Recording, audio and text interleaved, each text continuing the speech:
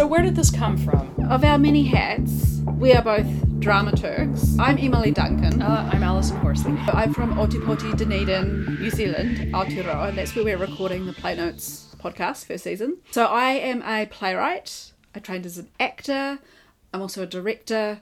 And I'm a dramaturg. And you, Alison? I'm originally from Tyler, Texas. I moved around a lot, but spent most of my adult life in Denver, Colorado. Mm-hmm.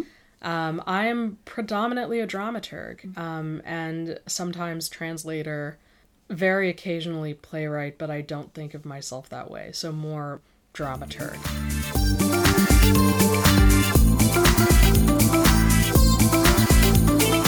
There are different forms of dramaturgy, aren't there? But how do you explain it in a nutshell? Yeah, well, usually I tell people there are a few different ways of doing it. That I work with playwrights the way that maybe, for folks who don't know theater at all, then I say I work with playwrights the way that an editor might work with a novelist, where I give them feedback on their work and try to make their work more of what they want it to be. Yeah. Where I don't go in and make the changes for them, but I work with them to kind of shape the piece to what they want it to be. And I do that for new plays and musicals. Right. And then for existing plays or classics, I provide cultural or historical context for those works, usually for the actors and for the director, and also for the audience in the form of like lobby display, program notes, and stuff like that. And that's the part of dramaturgy that's not really done in New Zealand hardly at all. The more historical contextual notes. Yeah, whereas in the US, that's actually a much more common version of dramaturgy, or at least in my professional experience. Right, so if a company was going to put on a production of Eugene O'Neill's Long Day's Journey into okay. Yeah. So there would be the dramaturg at the company would do what? So they would be doing just the background research on O'Neill and also on the play to, I guess, give the plays, to give the actors the context of the play so that they understand how to fully inhabit the world. Mm-hmm. So basically all the tools that they need to be able to inhabit that world.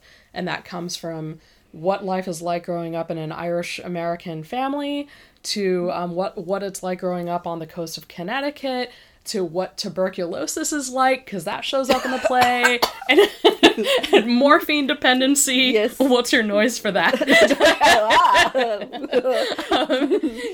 It's so all of that. I mean, and with that, I mean, that's Long Day's Journey is kind of like a dramaturg's wet dream, or at least a research dramaturg's wet dream, because it's like literally set in O'Neill's childhood home, which is literally there's still lots intact. Of material. Yeah, there's so much intact. And that the playwright was thinking about when they wrote this part, that's like... You always get to be a bit of a detective. Yes, it's the best! Okay. Whereas the sort of more of the dramaturgy I have done is working with new works, writers on new works, and working very much alongside the writer as a facilitator, a champion for their work. Especially when you're workshopping or developing a new work, there can be a lot of voices in the room, especially for lesser experienced playwrights. That can be quite overwhelming. You think, I have to be really grateful that all these people are here investing in my work, and they'll say, no, you only have to take the advice you want, and it's your baby. Yeah, you're the person there to support the playwright. That's right. And I feel a big part of it is helping them to ask the questions they need to get their work in the best place for them. You can't make everyone happy. You can't write the right work for everyone else. But another part, and this brings us back to Play Notes. Yeah. We did it. So another part of our work is that we do literally read a lot of play scripts, which is not actually that normal. No, it's not that normal. Reading a lot of new scripts and then also a lot of old scripts, because I think I feel like I've become a better dramaturg the older I get and the more shit I've read, frankly. Right. And I mean like in terms of good quality, and also the volume, not the quality. Yeah, but also reading not great plays. I think reading those is hugely informative. Yes. Because if you look at it and you can't figure out why it's not working, and then finally you're like, oh my god, it's because of blah blah blah. And that's what my brain automatically does. If I go to a play and I'm not enjoying it, or what have you, I think, okay, right, why? Yeah. Why? That's like a dramaturg brain, I think. Why is this not working? Yeah. And, there's so many factors that can go into that, and we must say that, making theatre is difficult, it is expensive, It is subjective. yeah, and people go in with the best of intentions.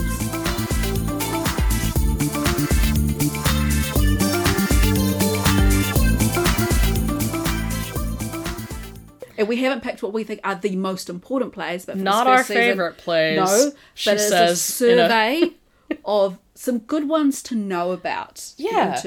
And also give you some ideas about, say, maybe you've thought, I should pick up a play script, how you might actually go about that. Because plays aren't really designed for people ready to sit down and read, like you would like a novel. Mm-hmm. It's quite a different approach. Well, and also, I mean, just thinking about a play like Merchant of Venice, right? Like, let's say you want to write a play today about prejudice against anybody. Merchant of Venice, in a weird way, no matter how angry it makes me with the anti-Semitism, it's almost a masterclass in showing how you demonize somebody else because of their otherness, but also that ability, Shakespeare's weird ability to also humanize Shylock in these really beautiful ways through his language, and to show that is extraordinary. And we're going to talk about that play in even more depth, and I think it's episode 6. We have 9. We say the F word sometimes. Sometimes we spoil things. We do. We like But talking we- about plays. Yeah, please join us.